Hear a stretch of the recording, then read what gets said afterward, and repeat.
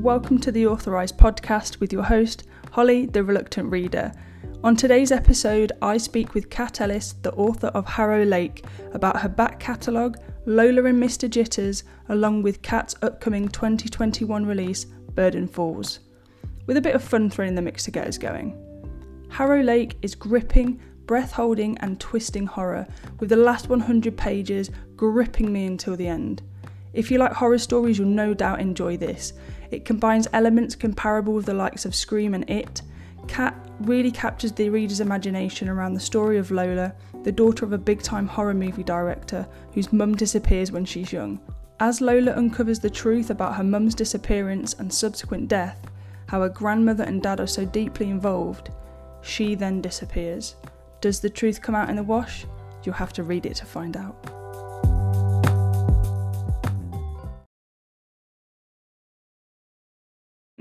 Hi Kat, nice to meet you.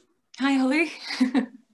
It's great to have a chat with you and thanks for taking the time. So today I wanted to open up with some questions just to get us going. So 3 quick fire questions. No thought around your answers really, well, as little as possible. You ready? I'm ready. Okay. Would you rather be covered in fur or covered in scales? Fur. Would you rather be an unimportant character in the last movie you saw or an unimportant character in the last book you read? I would say an unimportant character in the last book I read. Okay. And last one. Would you rather be killed off in your favourite horror or thriller or have to live the rest of your days as a damsel in distress? Oh, definitely be killed off. Good answers, good answers. Okay, so I recently read Harrow Lake. I absolutely loved it. It was fantastic. And to be honest, horrors aren't normally kind of my go-to, so this was really refreshing for me to sort of get myself into that sort of space. And I wanted to ask you, can you give us a bit of an introduction about it for those who haven't? Sure. So for anyone who hasn't read it, Harrow Lake tells the story of Lola, who is the teenage daughter of a horror movie director. And she arrives home one day to their New York apartment and finds that her father has been brutally attacked. So is sent to stay in Harrow Lake, this town which was the setting for one of his most famous horror films. And it's also where her parents met because her mother was the star of that horror film. And it's where her grandmother now lives, the grandmother that she doesn't know. So she gets to Harrow Lake and finds a very strange town obsessed with its the past that it has with the movie and its own tragic history, and with Lorelei, who is Lola's mother, who disappeared from her life 12 years ago, and she was obsessed with the monster. It is so good. And for those who haven't read it, my question is why? Why have you not read it yet? Because it is so good, especially as we've just been through Halloween. So that was your perfect opportunity to read it. And it would definitely been my Halloween recommend. So let's talk about your sort of journey as an author. So I think I'm right in saying you've had 5 books to now. So when and how did the journey start, and what's your best bits been along the way? Well, my first novel came out in 2014 and that was called Blackfin Sky. I've had three other novels since then and a novella which came out as part of like a bind up of 3 shorter stories. That was called 3 Strikes. So yes, five books over the last 6 years. Not too bad. But I didn't actually start writing seriously until I was, I think, about 25. I studied English with creative writing at uni. I kind of burned myself out on reading, so I didn't even read a book for a couple of years after that. But I'd always loved writing short stories, usually poetry sometimes. But I don't know why, for some reason, it never ever occurred to me to try writing as a job, to try and make a career out of it. Until I was 25 and I started reading YA, and it was the boom time for like Twilight and the Hunger Games. All these big books were making YA so much more mainstream. So obviously I picked up all of the big books and just fell in love with that age category and thought I will give it a go. Brilliant. And what would you say were your best bits along this journey so far? Well, it was such a sort of muddle through, find my feet sort of an experience, because I didn't have any friends who were writers or interested in writing. So a lot of like the information that I learned about, you know, how to become a writer, it was through Twitter and, you know, online, going through websites and stuff like that, and entering like query contests to try and find a literary agent, and having those little successes along the way, you know, where you'd have an agent that, you know, showed interest in your work for the first time. I mean, those are like massive milestones when you're trying to find your way to becoming an author. So yeah, quite a few of those, you know, just the firsts that you have your agent, signing with an agent, you know, the first publisher who shows interest in you, and yeah, just so many firsts. They're all the good things. And have you published all of your books with the same publisher, or has it sort of changed by book, and sort of would you say, as your writing sort of developed, so has the sort of the interest in maybe larger scale publishers versus others that you previously? Well, I've worked with smaller publishers, and I'm at the moment working with Penguin Random House, which is, you know, a big one. Different experience, but you know, both have really, really great points to them. My first book came out with Firefly Press, which is a Wales-based publisher. They're doing really well, actually, but my book with them, Blackfin Sky, was the first YA novel that they'd ever published. They were quite a new publisher at the time. So, you know, it was nice that they were willing to sort of take a gamble on me, basically, because, you know, they hadn't, you know, they had all of these submissions to choose from, and they chose mine to be their first YA. So that was, you know, one of the big moments for me. And working with them has been absolutely great. I had another novel out with them after that, and the novella that I mentioned as part of the bind up, that was with them too. In the US, I worked with Running Press on that, the debut novel. So it was with Firefly here, Running Press in the United States, and they're kind of a mid-sized indie publisher. And yeah, great to work with too. And after that, Harrow Lake is the first book that I've had out with Penguin Random House, and that's a 2-book deal. So I'll have another one out with them next summer. Cool, we'll talk about that later. So let's go back to Harrow Lake, because I think there's so much more that we can obviously talk about without sort of giving too much away for people who haven't read it. But where did you draw your inspiration from for Harrow Lake, and in particular Mr. Jitters as the main character? Well, I say one of the main characters. He's sort of more the villain, I would say, than the main character. Yeah, that's fair. And well, I'm just such a big horror fan. I love horror movies and, you know, reading horror, obviously. But yeah, I grew up watching horror films, and it was, you know, the big 80s and 90s slasher movies and big monster horror franchises, you know, the Halloween, Friday the 13th, Nightmare on Elm Street, all of those. Yeah, all the classics.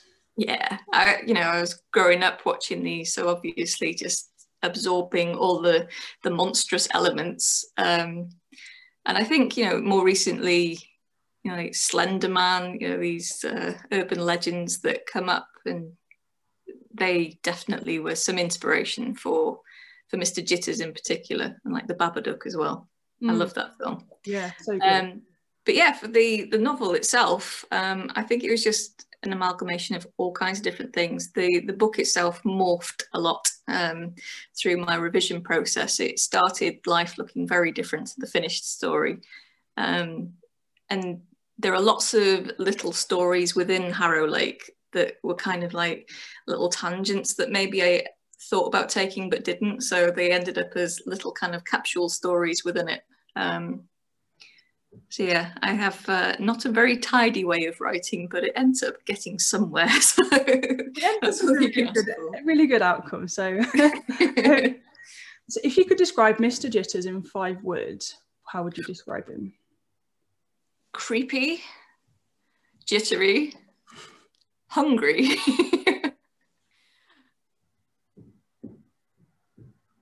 Dark and weird. Very accurate, I would say. I think he's eerie, isn't he? As well, I'd definitely say he's very eerie, and he's a thing of nightmares for sure. Well, yeah, he Yeah. was actually the thing of nightmares, because I have sleep paralysis dreams. So, quite often have these dreams where I'm just lying in bed and sort of dreaming that I'm in bed and can't move, and something sort of creeping towards me. So he was the product of one of those two. Oh, but yeah, it's the only useful thing about sleep paralysis dreams, I've got to say.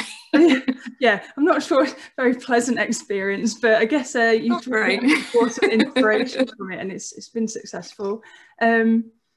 One thing I do love about the story as well is all the, like you said the capsule stories, but how these little pieces really intricately entwine and bring the whole story together as you go along. And I think it makes the story what it is. And when you come to kind of the ending, and then you go, or you're sort of going through and you're like, well, okay, maybe it could be this, and you're sort of formulating your own theories behind what that could mean or where this is going to go, and then something else sort of appears in that sort of story that you've been following along the way, and it sort of takes you off a different tangent. I really like that about the book. So I mentioned this in my original review, but I wanted to know if you can give us any snippet of, has it been mentioned or seeded about any future movie or series, or seeing it on like Netflix or anything like that in the future? Well, there's no news in that regard yet, but fingers crossed. It's still a possibility. So yeah, yes, I think no big announcements yet, I'm afraid. Yeah, no juicy goss just yet. I think it would be so great to see it as like you say, because it's got that sort of old school slasher vibe to it in a way. You could sort of see it in that sort of film context. I have to keep my eyes peeled for that. So, big news, as we mentioned earlier, you've got another YA read on the way. It's coming to us summer 2021, and it's called Burden Falls, if I'm correct. So another small town thriller entwined with murder, local legends, that kind of thing. So can you give us a bit of a teaser of what to expect? Absolutely. It's another small town, also in Indiana. And it's a town with a history involving witches and curses, and there's a lot of murder going on there. And things really kick off when a dead girl's body washes up at the bottom of a waterfall. Okay. I'm hooked. I want it now. It sounds really good. I don't suppose there's any sort of link between the two in any way, or obviously you mentioned that it was a 2-book deal with Penguin. Are the books in any way, like, I guess not part of a series, but sort of linked in any sort of way, or are they two completely separate pieces of work? They are, completely separate, but they, could coexist in the same world. I mean, there are no like linked characters or anything like that, but yeah, a very similar sort of vibe, I would say. Okay, awesome. So when summer, do we know? Is there any sort of inkling of what point, or just generalised summer for now? It's out in the UK on the 8th of July. Okay, and when can we pre-order?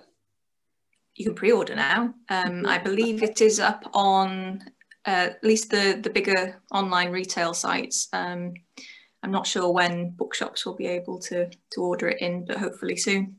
Okay. And awesome. I think we'll have a cover reveal coming soon. Exciting. Yes, I'm looking forward to seeing the UK one. I've seen the US. The US cover is amazing. I'm really excited for when that's going to be revealed. But yeah, haven't seen the UK one yet. Brilliant. And is it similar illustrator to kind of what you've had on the front cover of Harrow Lake? Is that sort of vibe, or somebody completely different? In the US one that I've seen is, I believe, by somebody different. Okay. I think that in the UK it's the same team working on the design for it, so I would imagine it's going to be in a similar sort of style to the yellow UK cover. Oh, amazing. So I did love, and I think it's a real thing that everybody sort of like Bookstagram wise are loving at the moment, because it's great for photos, but the sprayed edges as well of the books is so cool. Yeah, brilliant. Love a sprayed edge. The sprayed edge, it's the new thing. Thank you so much. It was great to talk to you. If you haven't read Harrow Lake, please go out and read it. It's fantastic. Keep your eyes peeled for, obviously you can go out and order it now, but for Cat's Nest book. And when you can go and get it, go and get it. All right, thanks, Kat. Thanks very much, Holly. See you.